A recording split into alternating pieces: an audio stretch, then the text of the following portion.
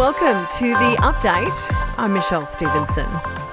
Energy Minister Chris Bowen says the Liberals need to put up or shut up over their nuclear energy plans, insisting the idea isn't financially viable.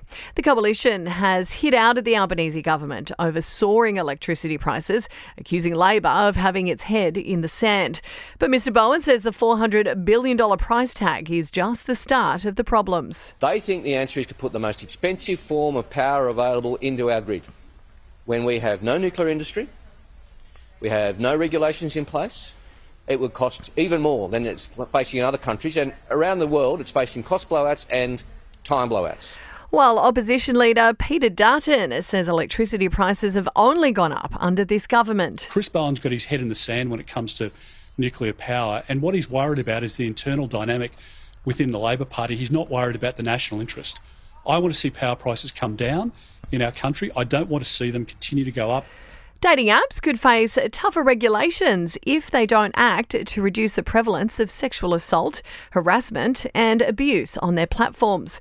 The federal government has asked the sector to develop a voluntary code of conduct by mid-next year. Communications Minister Michelle Rowland says she's had good conversations with industry leaders about ways to improve user safety. By having this code in place by the middle of next year, we are giving the industry time to lift its standards, and I will point out that industry has been responsive to our calls for improvements, but we want to build on that momentum as well. Hillsong is under scrutiny for failing to declare its income to the tax office and misusing tax-deductible donations. The ATO is investigating the church, alleging it did not declare $80 million in revenue. The organisation is also being accused of using $15 million in donations to buy Melbourne's Festival Hall. And it's a new era at the Reserve Bank. Michelle Bullock has officially started as the new governor.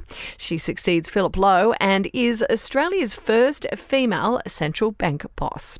Now, sport and entertainment are next. To sport, and the late footy great Ron Barassi will be honoured with a state memorial, with his family accepting the Victorian Premier's offer. It comes as the AFL considers naming the Premiership Cup after the Aussie Rules icon. In entertainment news now, and Chrissy Teigen and John Legend have renewed their vows. The pair had headed to Lake Como for the redo 10 years after they first tied the knot there. Now, Halle Berry isn't too happy. She's hit out at Drake for using a pic of her covered in slime without her permission. Now, the actress says he reached out to her and asked if he could use it. She said no, but he went ahead anyway because he found out that she didn't own the photo. And Jennifer Lopez and Ben Affleck have showed they're very much still in the honeymoon phase, with the couple packing on the PDA while visiting an LA flea market. The loved-up pair strolled along arm in arm, with JLo even grabbing her husband's backside at one point. That's the latest from the Nova Podcast News team. We'll have another episode of The Update for you tomorrow.